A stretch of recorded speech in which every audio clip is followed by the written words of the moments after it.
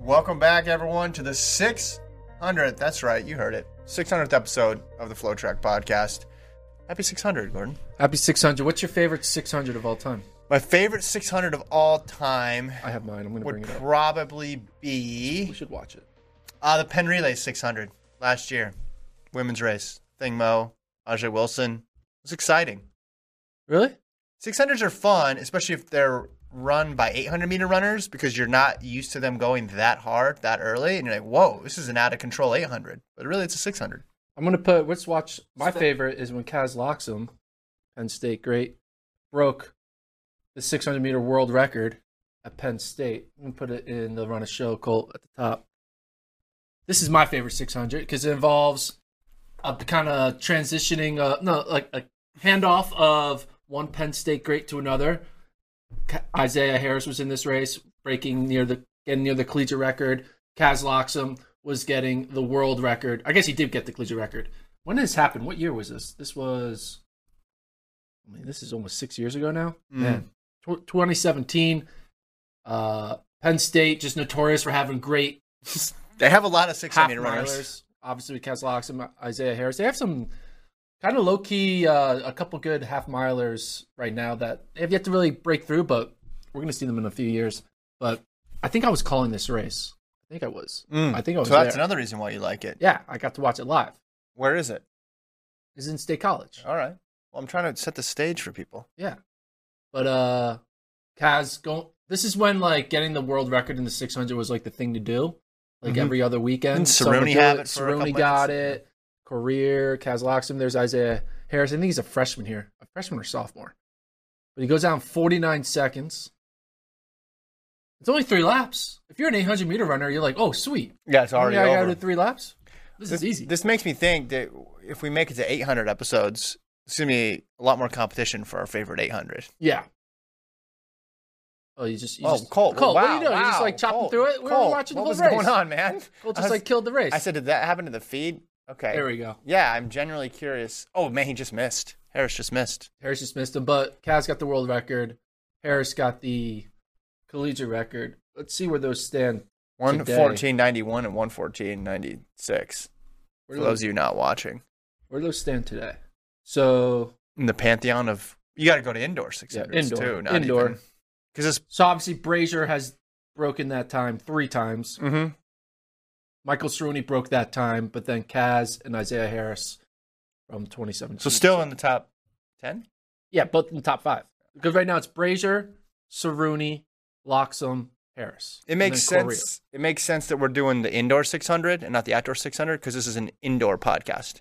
Yeah, there's a roof over our head. Yeah, we have never podcasted outdoors before.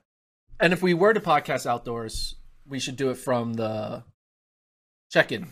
Should we podcast from the paddock at Penn Relays? Yeah, we should go live. Just like on Thursday during the 4x4s, we're just sitting there outside, and then like the high school kids just come through. Our and we're first just doing ever outdoor podcast. We podcasted from the bleachers once early on when COVID shut down NCAA indoors, but that was again indoors. But we were sitting at the top of the bleachers. I still remember that. I kind of want to do this podcast. Yeah, let's talk about it. Bring the mic. I'll bring the mic. You bring your mic? Yeah. I'm being serious here. I'm 100% serious. You're not, but I am. I think it would be cool to do a podcast. I have some logistical questions, but that's okay. Thursday, there's a bunch of prelims going on at Penn Relays. It's going to be nice out. We just sit outside by the paddock, put up some 2 chairs, and we just start a podcast. A lot of ambient sound. Be good. All right. Stay tuned on that. Happy 600. Technically, it's 602 because we did 2 emergency pods. Yeah, but if you didn't number them, they don't count. Okay. We're not counting those. Those were just bonus extraneous podcasts. Okay. This is the real 600th episode. Okay. And we're going to talk about the Boston Marathon, of course. The press conferences today. We got some interviews. Our man Anderson on the ground out there. So you can check out the Kipchoge interview that's already on YouTube. And then the other 5 are on the website. Des Linden, Fauble, Connor Mance, Helen O'Beary, spoke to Benson Kiprutu. We'll talk about the Boston Marathon in a bit. First, though, because it's such a busy week, we have results to talk about on a Friday that happened Thursday night. Brian Clay, 10,000s in the steeples last night. Yeah. During the preview of the women's 10K, I kind of was burying Mercy Chilenga, saying how her rise is over, and she's kind of like You were wrong. forgotten about. Wrong. Now she goes back and runs the number 7-time 10K all time with her teammate just not that far behind her, only 10 seconds back. Chilangat looking good there, 31.55 for Chilangat. Olamomoy, 32.05. But also, shout out to Mazzy Downey, 32.07. Those three women all run caliber. They're like three of the All-Americans, most likely, when it comes to NCAAs in 2 months from now. Mm-hmm. Problem is, you don't really know what to take away from a 10K result. 10K results are the most confusing results ever because at the end of the day, they have no connection to how you're actually going to do in a championship setting. Mm-hmm. Because people don't run 10Ks at a championship level the same way as they do at Brian Clay or at Stanford Invite or Peyton Jordan. Shows that though, Chilangat, I mean, you're running sub 32 minutes. That's respectable. The question is it going to take sub 32 type effort to win NCAAs? I don't think. I think you just got to be a sub 33 woman to win NCAAs. You don't have to be a sub 32 woman, in my opinion. The more of these, though, that are around, the greater likelihood, though, that someone is going to push it, and then more people are going to try to outrun the kickers early on in the race. And the weather wasn't rainy out there. It wasn't the same as the Stanford conditions that Venters ran in. I think we're going to have a decent-sized group of women who are, they may not have run sub 32, but they're definitely at sub 32 fitness when it comes to nationals. So I think there's going to be a big move. The problem is, though, where's NCAAs this year? Austin, Texas. Yes. And what's the temperature in Austin, Texas in the beginning of June? 200 degrees, approximately. Yeah, about, give or take a few good degrees. Well, I remember back when, last time they had it in Austin, it was hot. And then remember, Wayne Kaladi held on against Carmela Cardama-Baez of Oregon. And Oregon did pretty well that whole weekend. And we found out they were doing the heat training, specifically, they had a heat room they're running in, preparing for Austin weather. So that is definitely going to slow it down. So maybe you're right. Maybe this is just going to come down to a kicker's race. That being said, though, we don't know who's going to deal best with the heat. Maybe someone does try to push it a little bit and put the kickers under a bit of duress. Yeah, we'll have to wait and see. But overall, good performance for two Alabama. They were the two best runners in this race, and they go 1-2. On the men's side, had a little bit of a kick. A little bit of a kick. A little bit of effort there. The results look more closer than the reality. Dylan Jacobs gets the win over Casey Klinger. He did kick, though. He could have jogged. He could have jogged. But it was also fun seeing Casey Klinger run out there with a hat on for the 10K. We got to keep the rain out your face. Yeah, keep the rain out of your face. He should have gone full hat, though. He should have committed a full-on rain hat.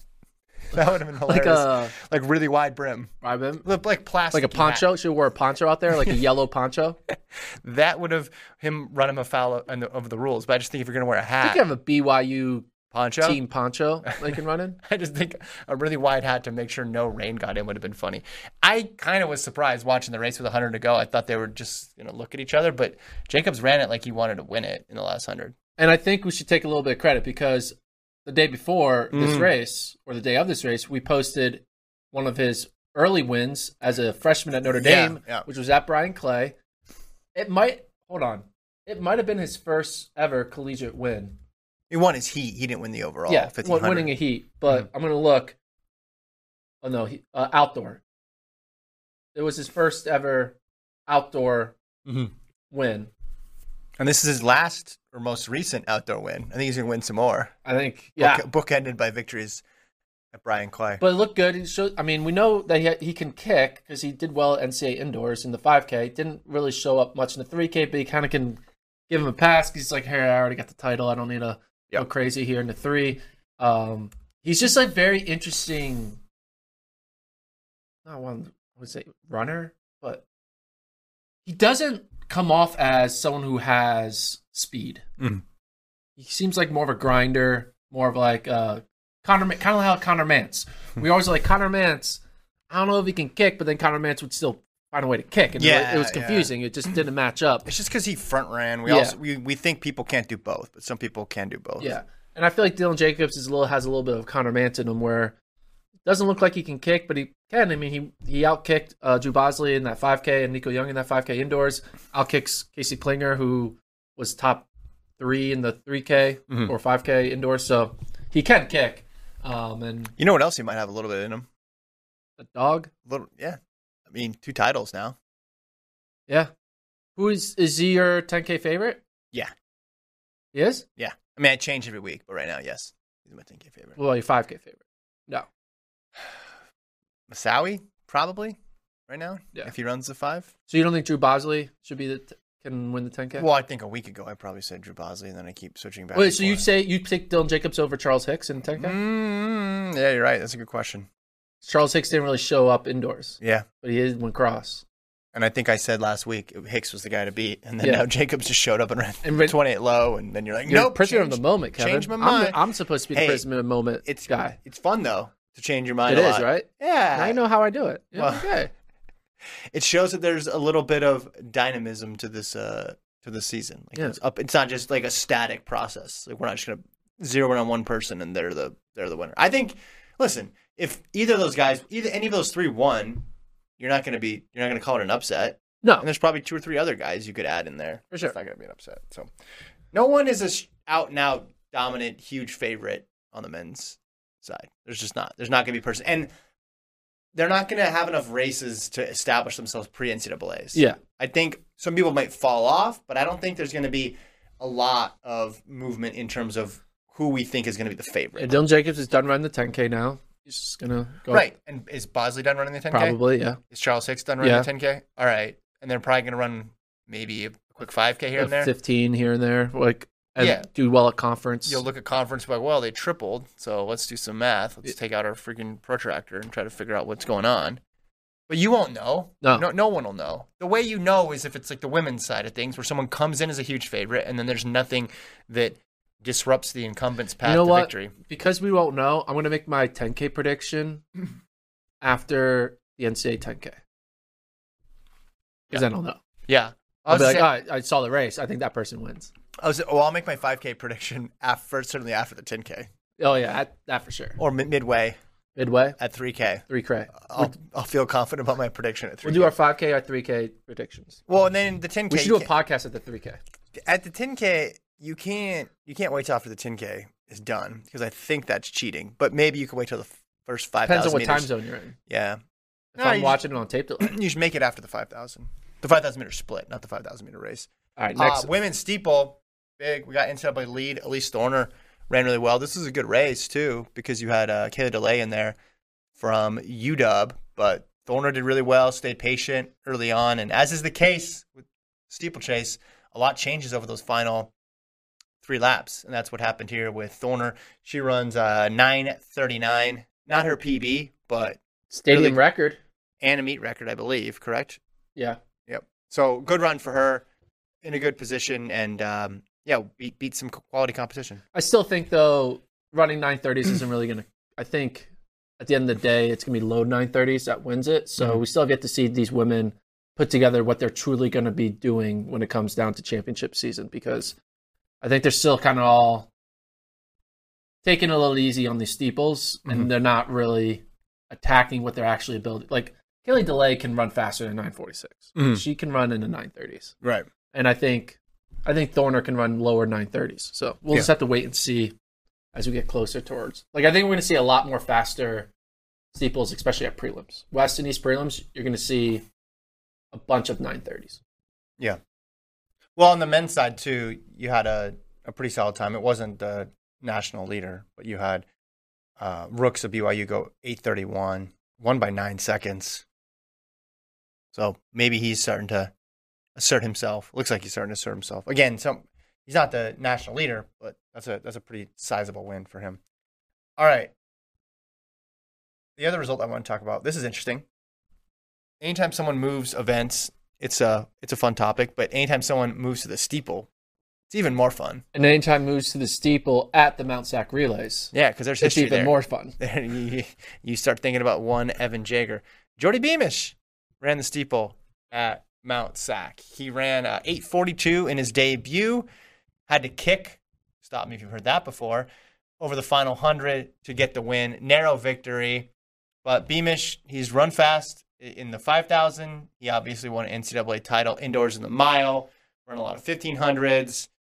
He's a pretty versatile runner, was pretty strong in cross country as well, too. Are you surprised that he's chosen to dip his toe in the water in the steeple?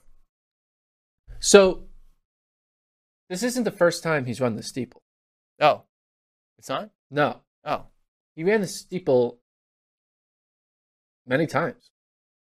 Not his debut. Not his debut. Stand corrected. But I could have swore it was his debut. maybe this is a different person, because if we're looking at the World Athletics, you scroll down.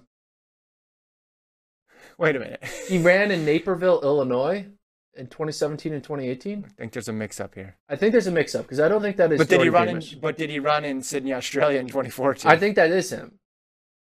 So we have a situation here. Was it actually his debut?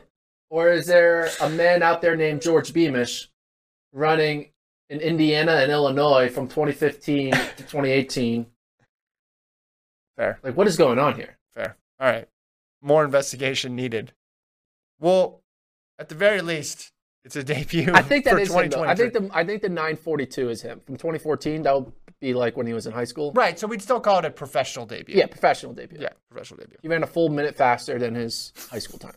Good. Over 3,000 meters. That's a big jump. All right, back to my point, though. Back to your point, I do think his combination of his strength with the five, being a solid 5K runner, his ability to kick, he has an elite level kick. He has a top 8 in the world type kick, in my opinion. Did you say top 8 kick?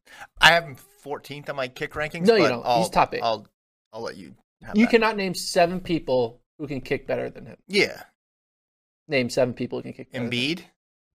Name 7 track runners who can kick better than him. Well, it's hard to say because not everybody's starting from that far back.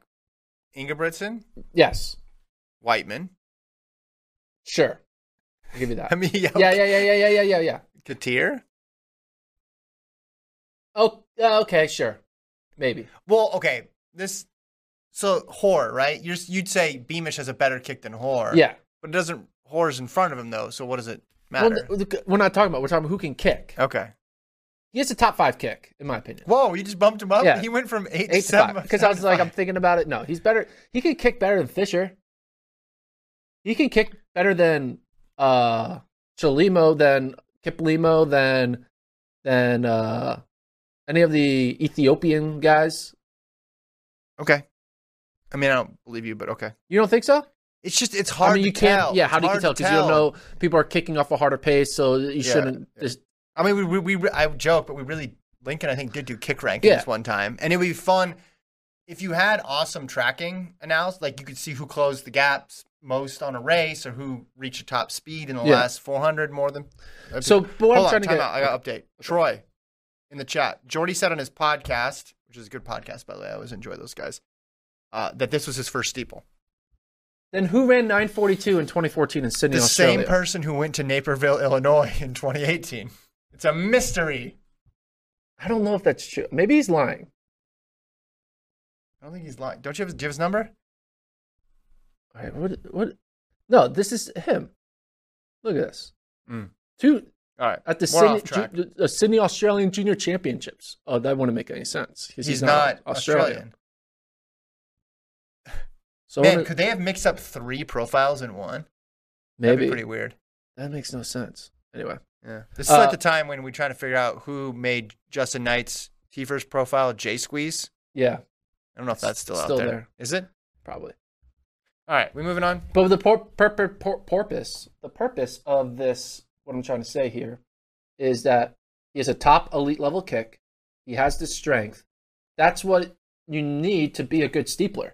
And I think if he figures it out, he could be a medal threat in the steeple, in my opinion. I don't know, gold medal, no, because he's so new to it. But how old is he? He's still mid-20s. I'd give him... He could legitimately be in position to medal in 2024 and 2025 at the steeple, if he keeps at it. He has to... How much better What's are his 3K time? I don't know. What's his 3K PR? We have to make sure it's either him or this guy from Australia. No, or the guy from Illinois. Or the guy from Illinois. 3K time is 7:36. I mean, Walle's run 7:24. Germa's run ridiculously fast. I mean, he just... Yeah, but I he also... What's Walle's mile time? Because his mile time is 3:51. He's only run indoors 3:30. What's Wale's 5K time? 12:53. Point taken. Yeah, okay, because here's what you do with these things. It's like, all right, there's some people who just are going to be great on the flat, and you're like, all right, they got the speed, they can just get over the barriers. And there's other people who are really awesome at the barriers, and they can make up for the fact that they're not as good over the flat distance. That's usually how you could divide it that way. I know there's some overlap there, and maybe there's a third or fourth category too. But that's usually what you look at when you're breaking down someone's potential in the steeple. I don't think he's there in the flat with the flat speed yet to be that good. He could be really good, and maybe you could say his chances in the steeple are better than they are in the 1500. I don't know. I just feel like he doesn't have fast flat times, but he has fast flat wins or impressive flat wins. Yeah. You know, that's all. Yeah. Anyway.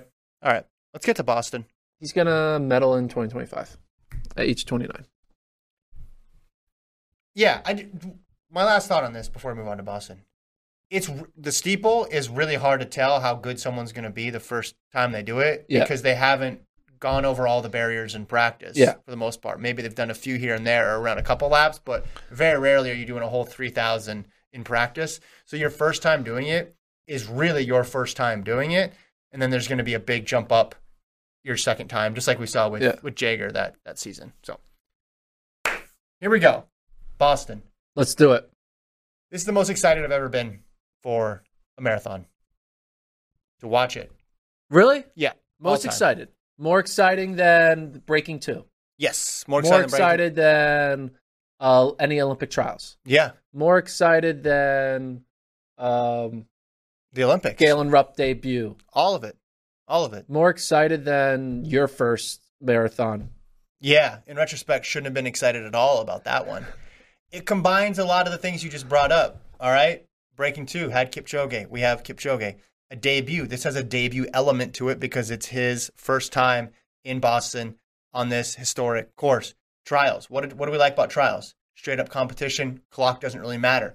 That's what you got because you got Clock Evans doesn't matter. Yeah. and you got Benson Kipruchu. You have a stacked field going against him. If it was Kipchoge and a weak field, we would still be fascinated because then the story would be Kipchoge versus the course, maybe Kipchoge versus the clock if the weather cooperates. But we don't have a weak field, Gordon. We have a very, very good field here lined up to go against him. And you have real stakes here because he just ran a world record, so we can't say he's past his peak. We have to say he is at his peak right now. However, we also need to think about his age and think about how racing opportunities are few and far between. How many more chances is he going to get at Boston? He needs to go 1 for 1. That we don't know. And then you move ahead to New York and he probably needs to go 1 for 1. Maybe he'll come back next year if he doesn't win it. But we've never really been in that situation because every marathon he's run, with 2 exceptions, he's won. Yeah. So he never needs to worry about, hey, am I going to come back as the guy who got beat? That's really hasn't been a scenario that's familiar to Kipchoge. And I just think the thing that is so unique about this is that he's doing Boston not at the tail end of his career, not in the twilight, but coming off of a world record when interest in him is still growing. It couldn't be any higher right now. We are witnessing Pete Kipchoge, and we get to see Pete Kipchoge on this course against this field. That's why. It's crazy. We've been saying Pete Kipchoge now for like 8 years. 100%.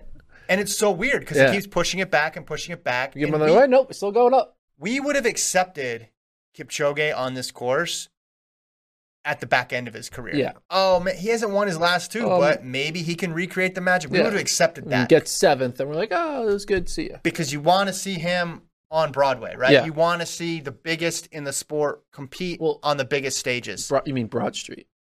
No, Broadway. It's like this is the big time. Broadway is New York. Yeah, I know, but it's the big show, right? Like you can't use New York analogies on a Boston course, man. Okay. Come on, they're like rivals. You want to see him in the Garden.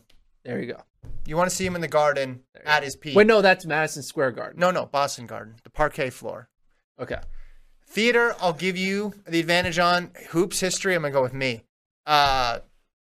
You just want to see these figures compete at the places that have the most history where it means so much and where there's just this tradition and level of excellence that's expected. And I think it's going to be fantastic. He always delivers. He's won 17 of the 19 marathons that he's run. He never pulls out of a race. He never drops out of a race. Much respect. Yeah. You're the GOAT when you refuse to DNF. Question now. Kevin, you're really good at reading body language. You're really good at reading the vibe of people around them. People have told me that before. Yes. So the thing about marathon running is they kind of go into hibernation. Yeah, we see maybe a couple Strava segments, see a couple Instagram posts about their sponsorships or whatever, but we don't really know what's going on because they race so rarely. They race 1 or 2 or 3 times a year, right? So we have really no feasible thing to go off of for Kipchoge, except for his last race, which was a world record, but he could have twisted his ankle and have a stomach ache, and we don't know what he's, we don't know, right? Yeah. But what you can know is you can read body language. And we had an interview with him that we just uploaded onto YouTube and our website. 12 minutes of him on the mic. Mm-hmm. What's your body language reading? Does he look like he is classic Kipchoge? Does he look like he's hiding something? Does he look like he's not 100%? Does he look like he knows he's 100%? Like, what's your read on it? No. See, the thing with Kipchoge is how he acts and what he says always exudes confidence, and then he always delivers. So you make the connection between the two and think, hey, this guy's telling a 100% honest truth here. How many times do you see the pre-race Boston interview or New York interview or Chicago or any major marathon, and the athlete goes on about how great the buildup was, and then they don't run well, and then afterwards they say, yeah, actually I missed some time. That's true. Kipchoge doesn't do that, and if he does, we never hear about it because all he does is win at these races. So I think body language looked good. Grade A. Grade A. I think the snippets, the little excerpts were great from what he said. He's always good at having those quotes that are so memorable. If he hadn't run a world record the last time out, maybe you'd say, well, it's his first time. It's been a while since he's run. And these other guys are really good. The hills. Well, that's the other thing. All right. I get it. Boston's more difficult than Scott London. Hills. It's more difficult than He's Chicago. never run. Kipchoge's never run up an incline before. The way people talk about it is there's not a single hill in Kenya, and the Boston Marathon course is basically junior Mount Everest. It's like, calm down, people. He'll be fine. He will be fine. People run fast. They don't run as fast as Valencia on this course, but they run fine. If your friend who ran Boston Marathon can get up the hill, I think Kipchoge can get up the hill. One of the greatest endurance athletes of all time. Heartbreak Hill. It's like, it hurt my friend who was running 4-hour pace, but Kipchoge, I don't know if he's going to do it. Again, and is it slower? Yes, assuming that we don't have the crazy tailwind behind us like we did in 2011. But yeah, the whole conversation about how this guy's never seen a hill and this is going to be the thing that's going to break him makes me really glad we have a legit field. So that way the discussion isn't Kipchoge versus the course. The discussion is Kipchoge versus Chebet and Kiprutu, who are really good, by the way. Those are the last 2 winners of the race. Chebet also won New York. Kiprutu ran Chicago. We got an interview with him, and he said he thinks his experience, he said like a home field advantage, basically, he thinks he has because this is his 4th year in a row running it. Also, those guys are teammates. And they happen to be the 2 best guys, the 2 best candidates to beat him. So the fact that they're teammates could help a little bit. Now, if Kipchoge's on his game, I think we both agree, nobody's going to touch him. But the difference is there's enough variables to where it keeps this thing interesting. But he's won championship-style races before. He's won the Olympics twice. I think he'll handle the hills just fine. We were talking about how the Boston Marathon, you have gambling odds on it, how it's not going to be eligible in the state of Massachusetts, but some other states. Right. Bovada, which is overseas, had lines for this. The line opened up, though, at like minus 110, which is basically even for Kipchoge, which is crazy. And it's now minus 400. People were slamming. So people were like, wait, you think I can double my money by just saying Kipchoge is going to win? Yeah. And they put lots of money. But now it's minus 400, which means you got to put down $400 to win 100. Who's the second pick? Right now it's tied between Kipruto and Chebet, plus 900. Elisa de Sisa, plus 1,400. Courier, 1,600. Katada, plus 2,200. So top American, Scott Fauble, plus 2,800 to win the Boston Marathon. Mm-hmm. Connor Mance, plus 2,800 to win the Boston Marathon. I don't know. 28-1, I feel like is even. I still think there's value on Kipchoge. Yeah. I wouldn't bet it. I feel like for American to win this, it would need to be, 50-1 in my opinion. Not 28-1. Yeah, you'd need just a massive upset. There are years to pick the big upset, this is not the year to pick the big upset because you have a guy who's basically unbeatable. And then even if he falters, you have two guys. Yeah, backup people. Yeah. So talking about a little bit on the American side, Fauble and Mance, where do you think they're going to do? I mean, this is such a deep race. You don't want to base it off of time, obviously, because it's Boston. You want to measure it off of plays. But I am interested to see those two against each other, how they match up. And then Ben True is also in the mix, and there's a lot of other good Americans in the race.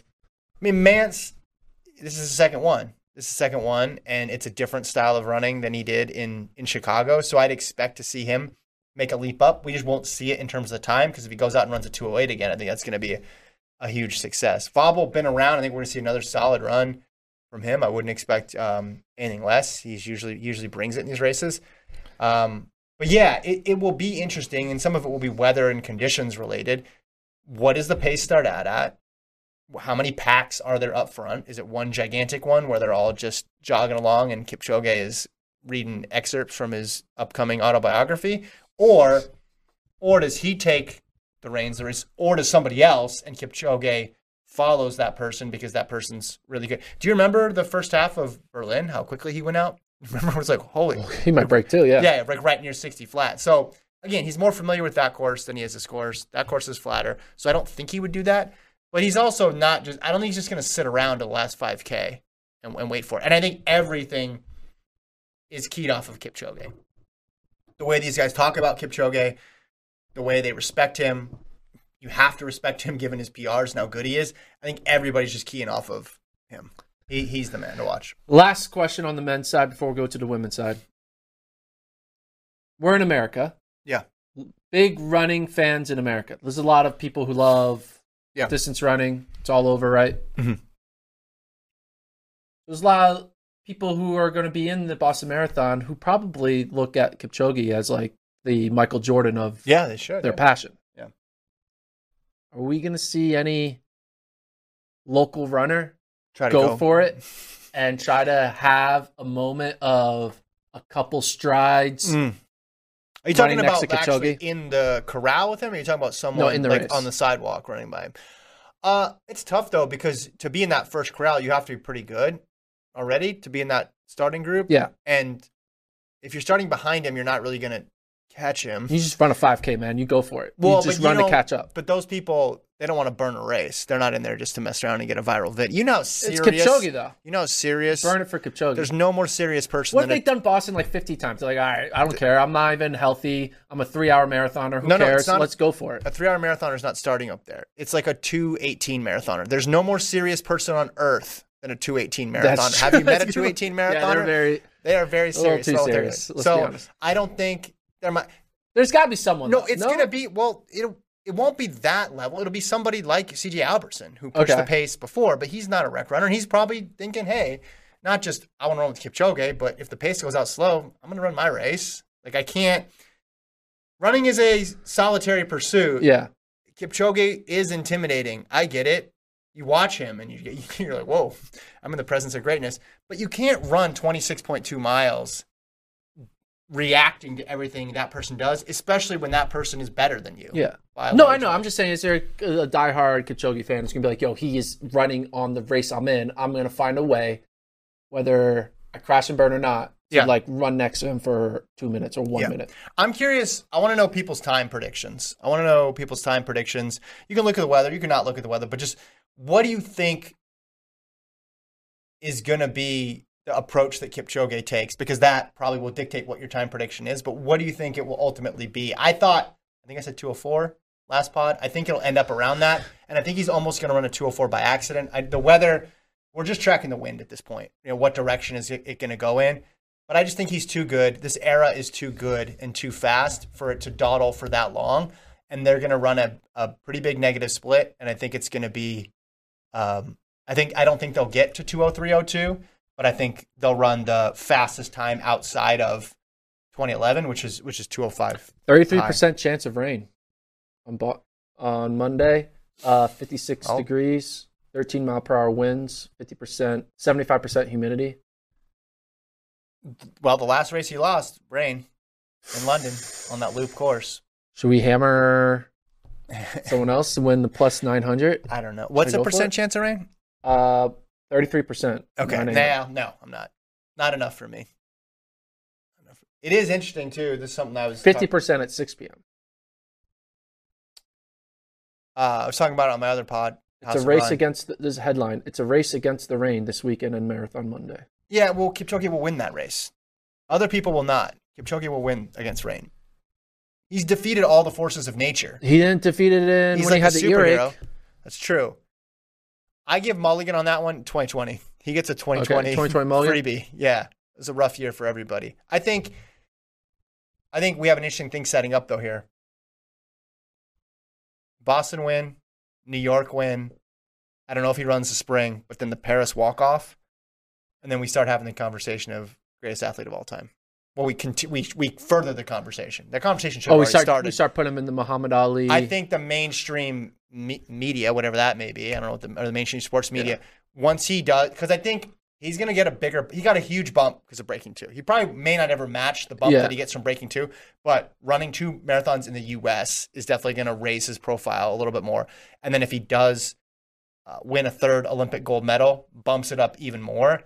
And then you got to look at the guy's track record, because then the dominance goes from, over a decade, plus you throw in the track stuff, rewritten every single record, got the career Grand Slam, which when they started, this isn't like tennis, where they thought, man, it'd be kind of cool if someone could win all 4. When they had these marathons, like the World Marathon Majors, no one ever started with the idea that someone could win all of them. You know how I know that? They added one. They theoretically made it harder. Yeah. I mean, what if World Marathon Majors tomorrow decides the Philadelphia Marathon is going to be the 7th major? It's like, man, you just made Kipchoge's accomplishment a lot harder. But that's how they keep his career going. Just keep add another major. He'll have to go Napa Valley Marathon is now a World Marathon and major. all the executives is like, let's just make all the marathons in our backyard, and he just comes and hangs out with us. So you have a situation where he's just checked off every conceivable career accomplishment that anybody could have put in front of him. And it just tells you everything you need to know about this guy's career. Number one, he had to start racing the clock because nobody else could keep up with him. That's how he spent 2 of his marathons. And then he does this career marathon major, which nobody else was really chasing, and it was never really a thing before he decides to do it. He's had to invent and improvise and come up with new challenges because he's been that dominant. All right, so we're both picking Kipchoge to win, obviously. Right? Yes. I am as well. American inside of top 5, yes or no? Top 5, no. Top 7, including 7th place. Top 7? Yeah, I'll say Mance gets 7th. And then top 10, 1 or 2 people. Yeah, maybe 2. Maybe we get someone else in there in 10. Again, it depends on how many people just make it to the finish line with the weather and everything like that. But I don't know. Rainy and a little chilly is way better. Rainy than and a chance of meatballs. Yeah, you never know what happens. Well, it's way better than being hot. All right, women's side. Women's side is fascinating too because this is a super deep race for them. We've gone through it before how good women's marathoning is right now. So any major is going to have 5 or 6 women that you're really interested in seeing. The end result here is we have 5 women with sub 218s. You have Amani Bariso, who ran 2:14.58, huge PB at Valencia, one of the fastest times in history. So you have that group of 5, but Gordon, that doesn't even include Gebre Selassie, who is a world champion in Eugene. It doesn't include Edna Kiplagat, who was elevated to champion recently in 2021. That doesn't include Yeshina, who was runner-up before. That doesn't include Helen Obiri, who was amazing on the track. This will be her 2nd marathon ever. I thought Des Linden in the press conference interview summed up really well, and she said basically she could run a great race and not be in the top 10. Like that's how good like this field is. Someone of her quality could run great, could exceed expectations, but the list is so deep here. And I'm fascinated to see it. I don't really, because all these women you could maybe make an argument for. And all these women, you could probably see a situation where they wouldn't be able to get it done. I guess I'm most interested in Bariso because sub 215 is a bold statement. Yeah, and see what that translates to marathon Boston course. conversion. I know that'll be fun. I hope the Boston race is really honest, so you could get a good. And in the men's side, we have a couple guys who have run fast in Valencia, but like it would be fun to have a great comp between honest race in Valencia, which every race is honest in Valencia, versus honest race in Boston. Like, oh, it's like 4 minutes, like whatever the number may be. It's like we have this hard and fast number that we can apply to it. But yeah, I don't know, anything you're watching for on the women's side? I didn't look at the odds for the women. Do they have the odds? They for don't the women? have odds for women. Okay, because I would go off the board a little bit here. Yeah. I would go Yeshina. Okay, former. She used to have the world record in the half marathon. Her PB in the marathon is not that good, but she was runner up before in this race, so she's got experience. And I think she's kind of hiding down there because her PBs were like 2:20.51. Yeah, you could probably get some good odds there. I mean, I'll be excited to see, the order of the Americans, right? Mm-hmm. We always kind of want to know what the pecking order of. Sarah Hall's in there. Yeah. Sarah Hall's in there. Emma Bates is in there. Some other people who've been running, in the 225 range. But there is one person who's making a debut. I mean, I don't think she's going to run a crazy time that's going to like, whoa. But Erica Kemp, she's been a decent, distance runner as a pro. Maybe she surprises us. There's always like that one runner who's like, whoa, I didn't even see that coming, and she could debut and be the top American. I'm like, whoa, I didn't even expect that. Mm-hmm. I mean, it's going to require a lot of things to go right for someone of Erica Kemp's caliber to beat all the established U.S. women. But She run 15:10. You never know. 5,000, 31:35.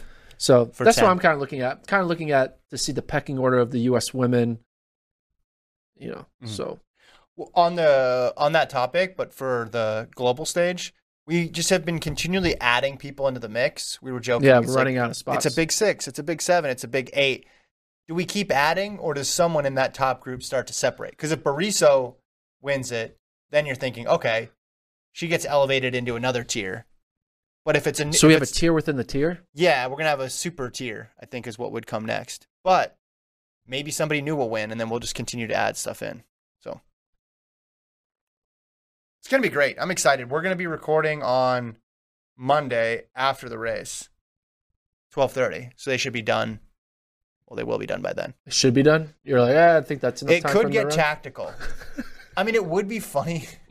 One of those years, I thought it would be so funny if it got so tactical that like the mass race passes them and they're just not paying attention. Well, it almost kind of happened with the hurricane. Oh, yeah. But it'd be funny if they all were in a group though. Yeah. And they're just like chilling, and all of a sudden, like Steve from Wichita runs by. You're like, wait a minute. Running for a charity. Yeah. And then they're up front. So they will be done by the time we record. So we'll be able to recap. And I'm gonna be pumped to talk about it. Yeah. As I said, this is the most excited I've ever been for a marathon, especially my own. And if I ever run another one, I'll be more excited for Kipchoge than I am for myself. Fair enough. So, all right. Over-unders? News, Penn Relays. Oh, yeah. Gordon's got more Penn Relays news. Penn Relays news. University of Washington will be at the Penn Relays. Originally, they weren't, but now they are. There was a last-minute decision. It took me kind of pestering Andy Powell at NCAA to be, hey, man, you have all these guys in the mile. You need to run Penn Relays. It's like, I don't know, man. It's across the country. It's like, no, you got to do it. I interviewed the guys, got them to talk about it on camera. They're like, yeah, we want to do it. This is their roster. Turns out Kieran Lum, though, is no longer a collegiate athlete. He is signed with On, I believe. Okay, so you got to update your tweet. So I got to update that tweet. But they lose a 352 miler, and it has no impact on their depth because they had 5 guys who could run 352 or faster. So it really doesn't really matter. The main thing that I think they're going to do is Brian Fay is from Ireland, and one of the other guys is from Canada. Okay. So I think they probably won't be on the 4x-mile team. Because they're going for the world record. Because you might as well make them All-American so you can get the world record. Yeah.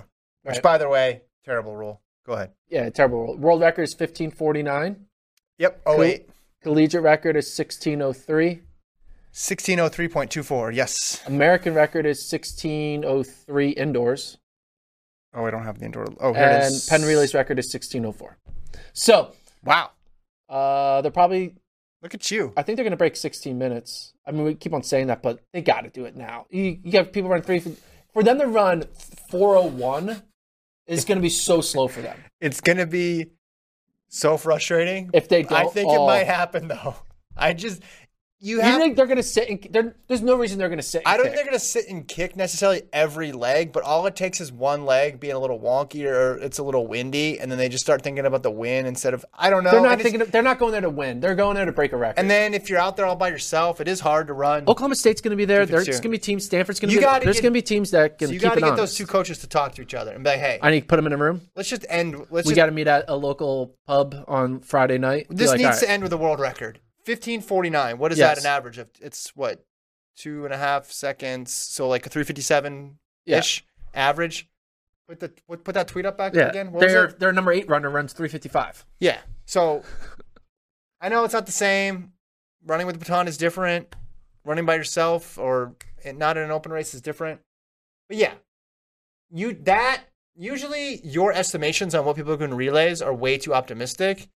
Because I'm averaging like their PR of 3:57. But if your PR is 3:51, you can run 3:57. If you look at that, yes, that should equate to a 3:57 average. Yeah.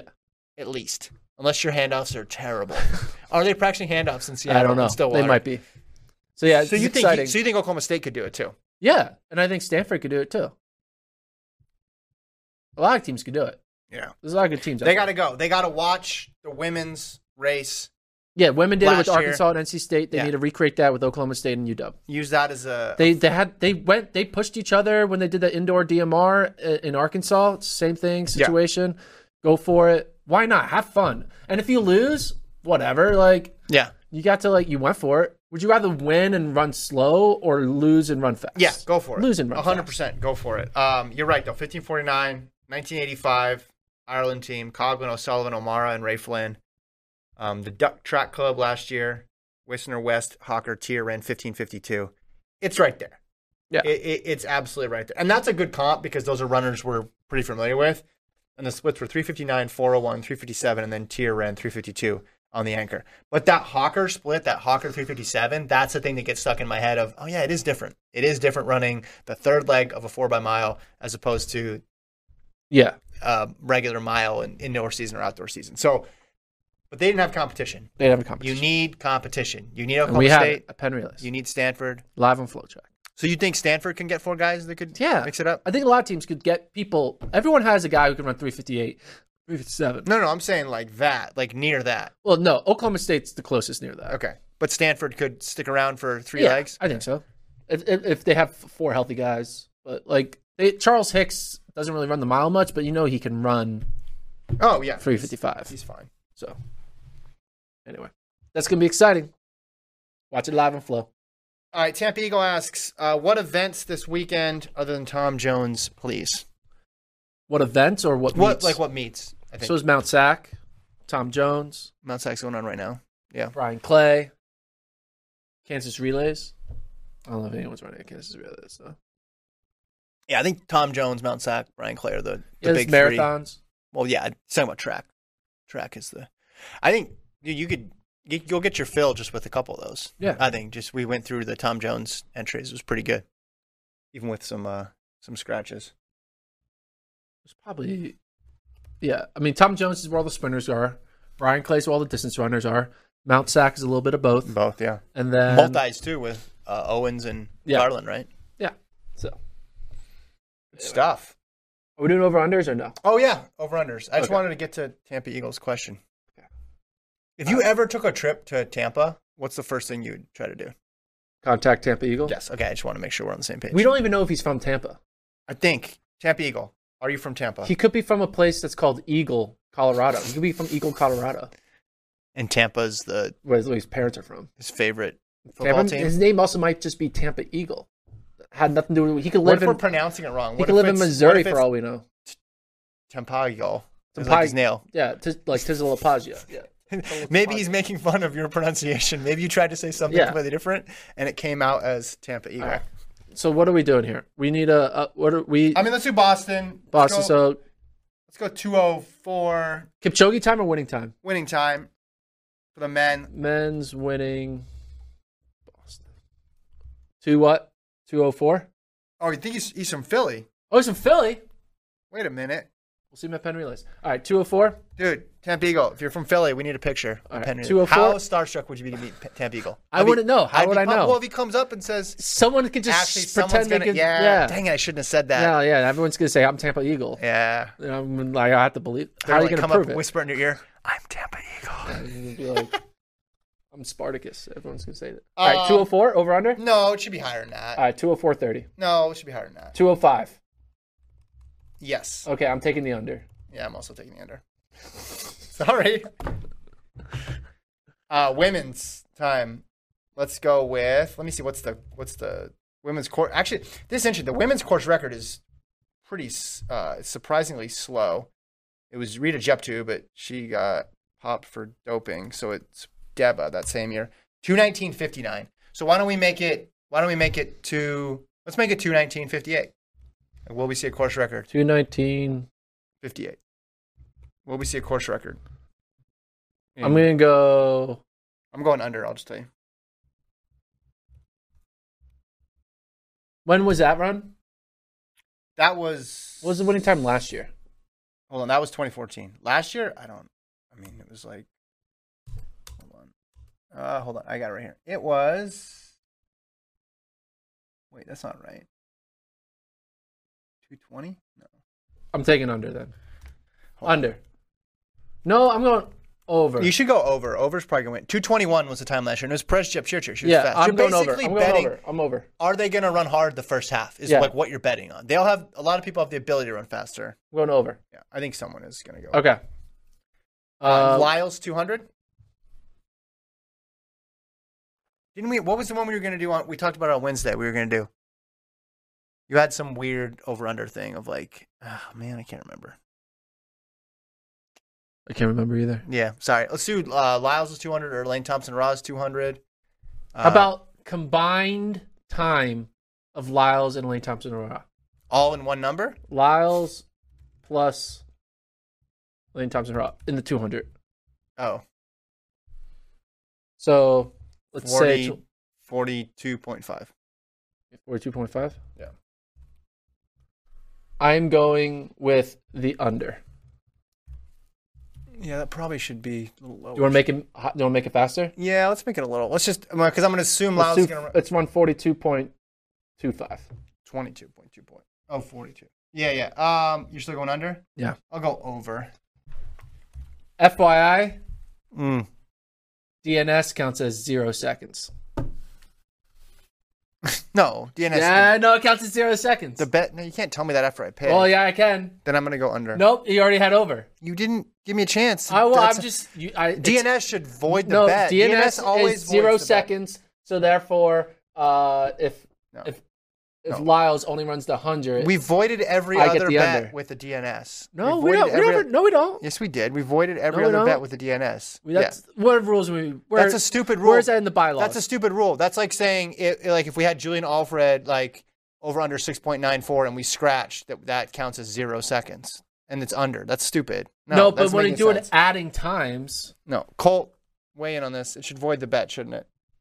I don't have my headphones in, so I don't know what Colt's saying. I mean, it's got to void the bet, I guess, right? Yeah, Colt agrees with me. It has to void the bet. I'm quoting him. All right, fine. I'm still taking the under. You're taking the over. Yeah, I'll still take it, but if it voids the bet. All right, last one. Let's do 1,500. Oh, Centro. How many college kids beat Centro? That's what it was. But you had it for Cooper Tier. Oh, it's for Cooper. Let's do it for Tier because he's going to be in the A heat. Oh, yeah, we actually have the heats. Oh, okay, cool. So let me bring up the heats. I will send this to you. Colt, let's bring this heats up. Shout out to Colt, by the way. Yeah, doing a Colt. great job Shout producing. out to Colt. So we have the heats for the 1,500. It's a good heat. Got Cooper Tier. Asai, Wascom, Ryan. Whoa. Kip Sang, Fisher, Baston, Spencer, Cabet. 800 guy for UAC.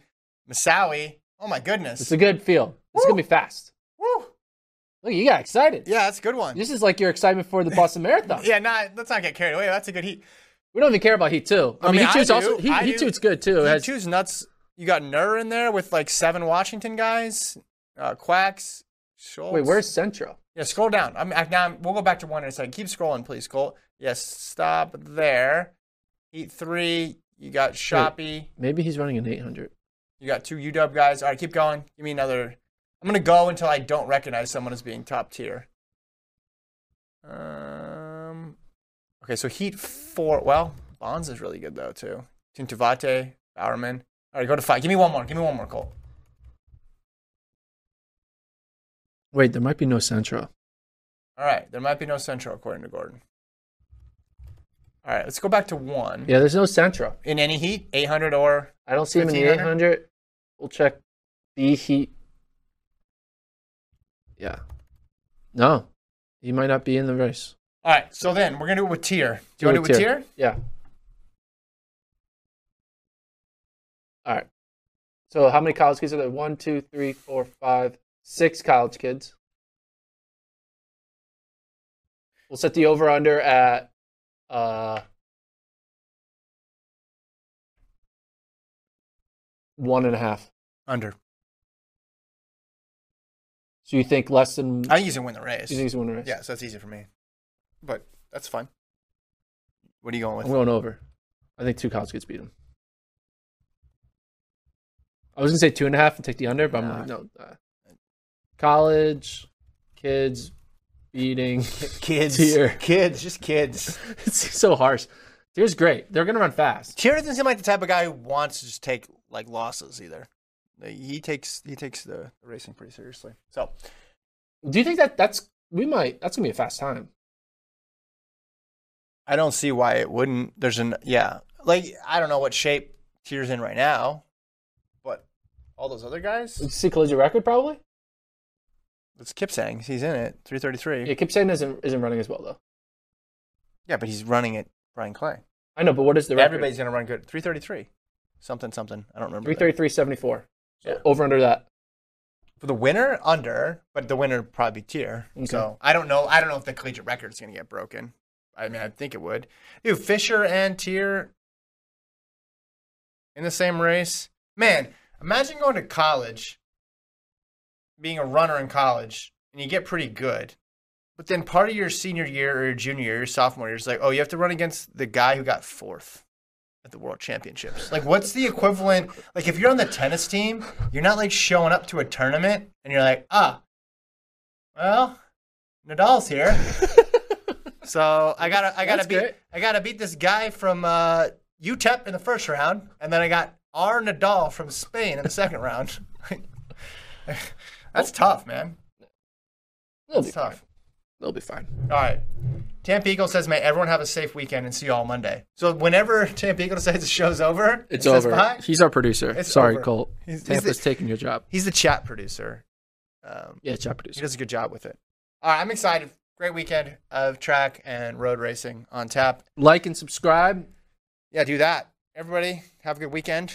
And we will talk to you on Monday for a Boston Marathon recap. It's going to be a busy show on Monday. Yes. Very busy show on Monday. We'll see you then.